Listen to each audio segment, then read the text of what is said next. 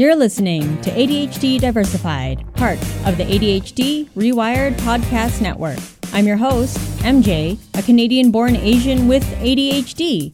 Here on ADHD Diversified, we're not just sharing stories, we're diversifying the voices, the experiences, and the way we share those stories. We know ADHD is not defined by skin color, ethnic background, or where we are on the globe, but how we navigate with our ADHD, if it gets recognized at all, can be determined by our environments, upbringing, and culture, especially in underrepresented communities. It's not just about awareness, it's about opening the conversation and turning awareness into acceptance. Because no matter who we are or where we are from, we are all allowed to ADHD in the unique ways that we do.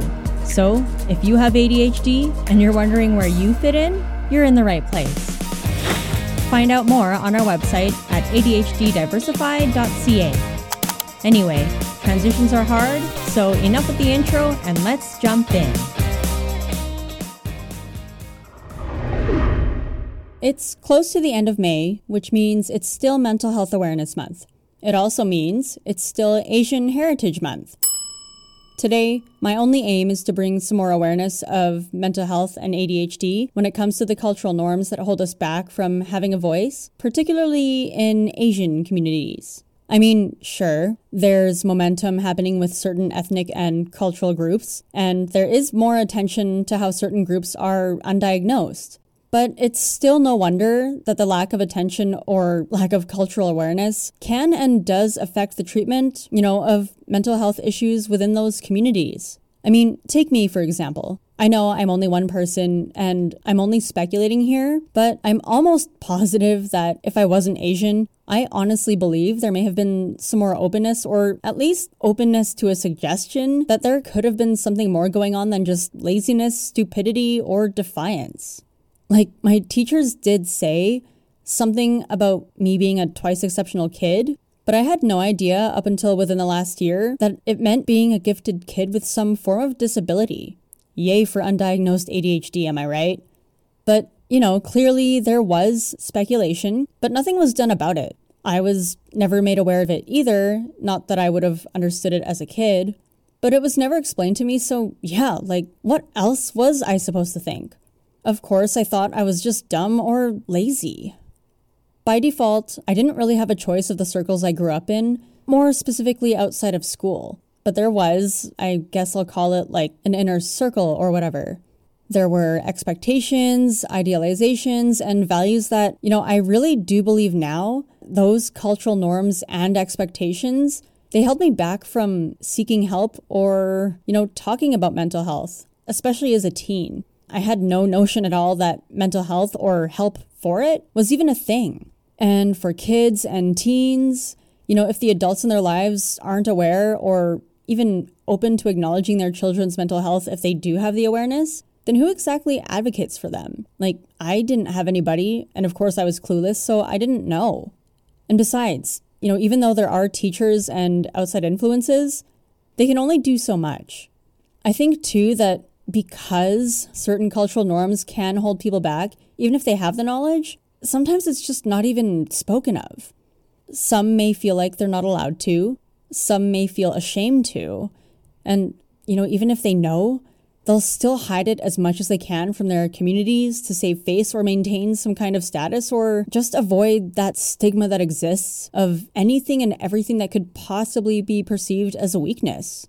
So without an open mind or a willingness to discuss mental health issues, how can awareness possibly be brought to the communities who don't or won't discuss them at all?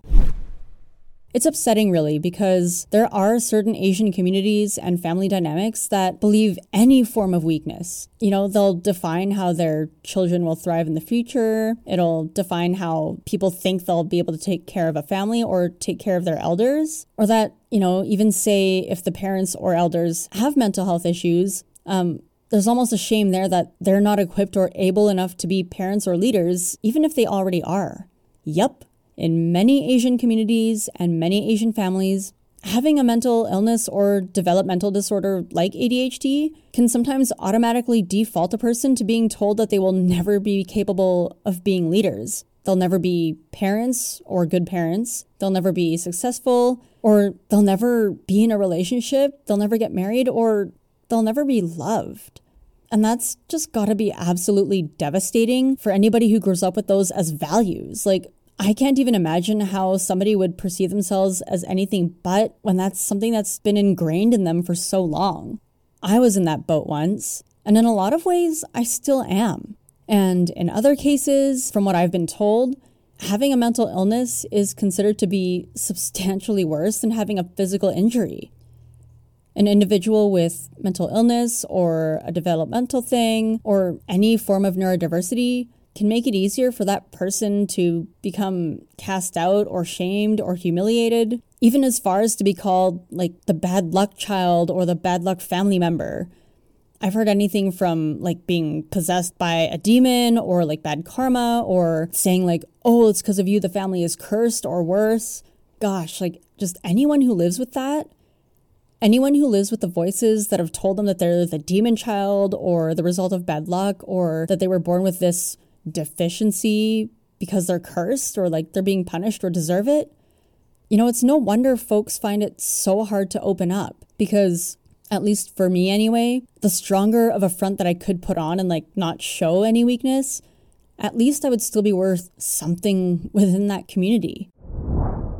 I've said this in past episodes that putting up that front is exhausting and trying to just fit in is exhausting. So I made a really conscious decision to distance myself, from anything and everything that just totally went against who I was and what I wanted to believe I could have been as a human being. And even in safe spaces, it can take some time for people to become more open. And I mean like to really open up. Because again, for me, part of the cultural norms that I grew up around meant being tough. It meant putting on that front. It meant not speaking up unless spoken to. And it meant you can only talk about the things you're good at and never talk about the things that you're not good at. I guess the only exception there would be like if an elder told you that you weren't good at something and then, believing that they were only telling you for your own good to quote unquote knock some sense into you or whatever. So as long as it wasn't you expressing, your struggles or your weaknesses, and as long as it was someone of just an authority figure who was quote unquote knocking some sense into you, you didn't speak up about the stuff that you couldn't do or the stuff that might bring shame, because it wouldn't only bring shame on the person speaking up, but sometimes by extension, the family. And it really is no wonder, because of that we can feel so alone sometimes. Something else I wanted to talk about is it's unfortunate, really, the perception that others have on people based on how they look or based on their race or ethnic background. It does affect, whether it be consciously or subconsciously, and whether people even realize it or not. It can play a part in how they will interpret or assume the struggles that someone experiences or the achievements that someone manages to get. And some simply do not believe that both could possibly go hand in hand. I would almost call them the unfortunate cultural norms from within and outside those communities. Those things hold us back from speaking up or speaking our truths. Like, sure, okay, I'm Asian, and part of looking Asian means that people will, whether consciously or subconsciously, come to some sort of conclusion of who I am supposed to be or how I'm supposed to conduct myself, blah, blah, blah, blah, blah. And sure, there are stereotypes, but just because it's a stereotype doesn't mean it applies to everyone. I mean, yes, stereotypes can be a way to sort of dive into like comedy or humor or to bring awareness or I guess bridge a gap, if that's something that people are into. I know I am sometimes, especially like self-deprecating humor. But stereotypes can also be dangerous in that when someone doesn't meet a positive stereotype, well, it just doesn't really help in the context of mental health. Because, within some Asian communities, the unfortunate cultural norms that label us as rebellious or loudmouthed or delinquent, those just don't help those of us who are struggling. And the perceptions of those who haven't had to live with those norms or experiences just don't understand the deeper struggles or the difficulties or any of the reasons behind them. It doesn't matter which way we explain it or how we try to adjust the environments around us. Sometimes it's as simple as an unconscious bias or because of how someone looks that it just doesn't result in any kind of understanding. It's one thing to witness it, but it's another to live with it and to experience it and to have those cultural concepts ingrained and forced in, our most crucial developmental years. And not just within our own cultures and communities, but those outside who presume what another culture dictates, quote unquote, about us.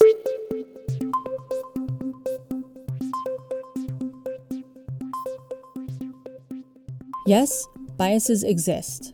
And until we are aware of our biases, until we are willing to become aware of them, it will be considerably more challenging to come to any kind of understanding, if at all. And it takes work to try and look beyond the cultural assumptions that we're used to.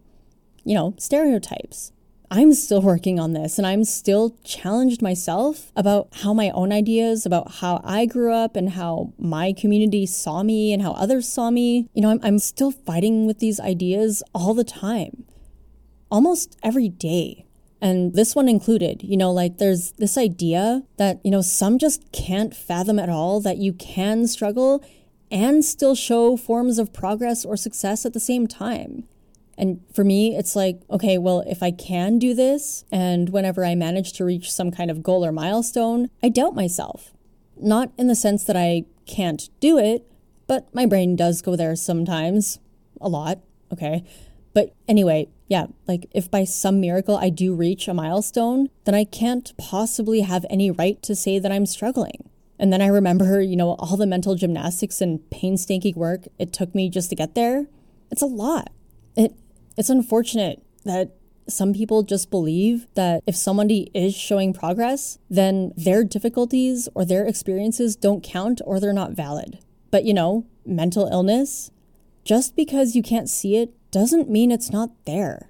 And in this particular context, it's like being visibly Asian and then whether we're in an Asian community or just trying to find our place in other communities, when we are given a chance to speak up about how much we do struggle or what we struggle with, a chunk of us are then so easily dismissed and diminished because, well, it just looks like you have it all together, so you can't possibly be suffering. It simply is not true.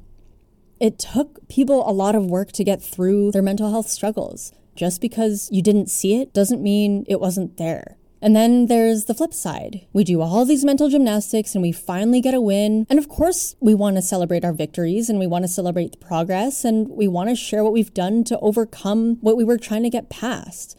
But then all of a sudden, it's like we're either bragging or we don't deserve to celebrate those things because it just doesn't look like we struggled. No. Most of us want to share because we're excited that one of our coping mechanisms or one of the tools that we had, that it worked for us. And we want to share it because we hope that it works for somebody else too. And if only others knew just how hard we had to work to even stick to just one thing to make something work or to barely get it off the ground. Seriously, there are times, for me anyway, that sometimes it's even more painful and strenuous for me to open up about either my difficulties or the progress I've made, because in some cases, I could have explained myself until I was blue in the face, and sometimes it just didn't make a difference. And this can happen to others too. It may have even happened to you, and I know others who have experienced this. And yeah, sometimes it really just doesn't make a difference. At least not for the ones who can't, won't, or don't seek to understand anyway. But there is hope. Because the difference, the change, the transformation, and our first steps to our own self-advocacy, it needs to start with us.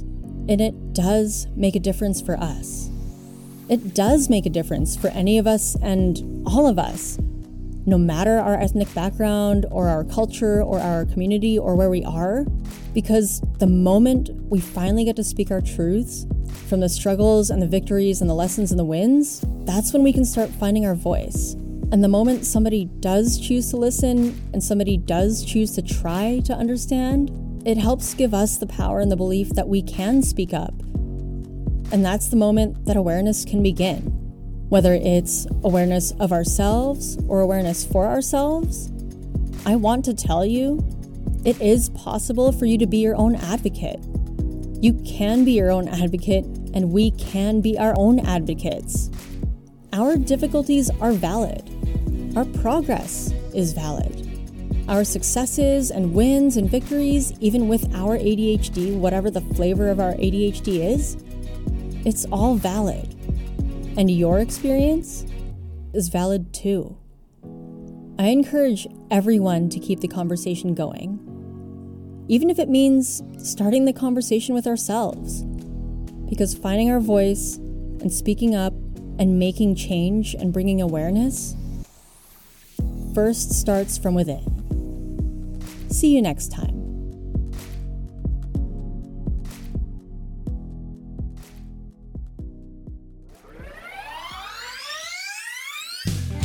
Hey friends, it's MJ again. We've come to the end of today's show, but if you're still here, thanks for hanging out. Head over to our website to find show notes and additional resources for today's episode. You can find all of that at adhddiversified.ca. There, you'll also find the other podcasts on the ADHD Rewired podcast network, ADHD Rewired with Eric Tivers, ADHD Essentials with Brendan Mahan, and Hacking Your ADHD with Will Curb. And the newest addition to the ADHD Rewired podcast family, check out the ADHD Friendly Lifestyle with Moira Mabin, now available on your favorite podcast player.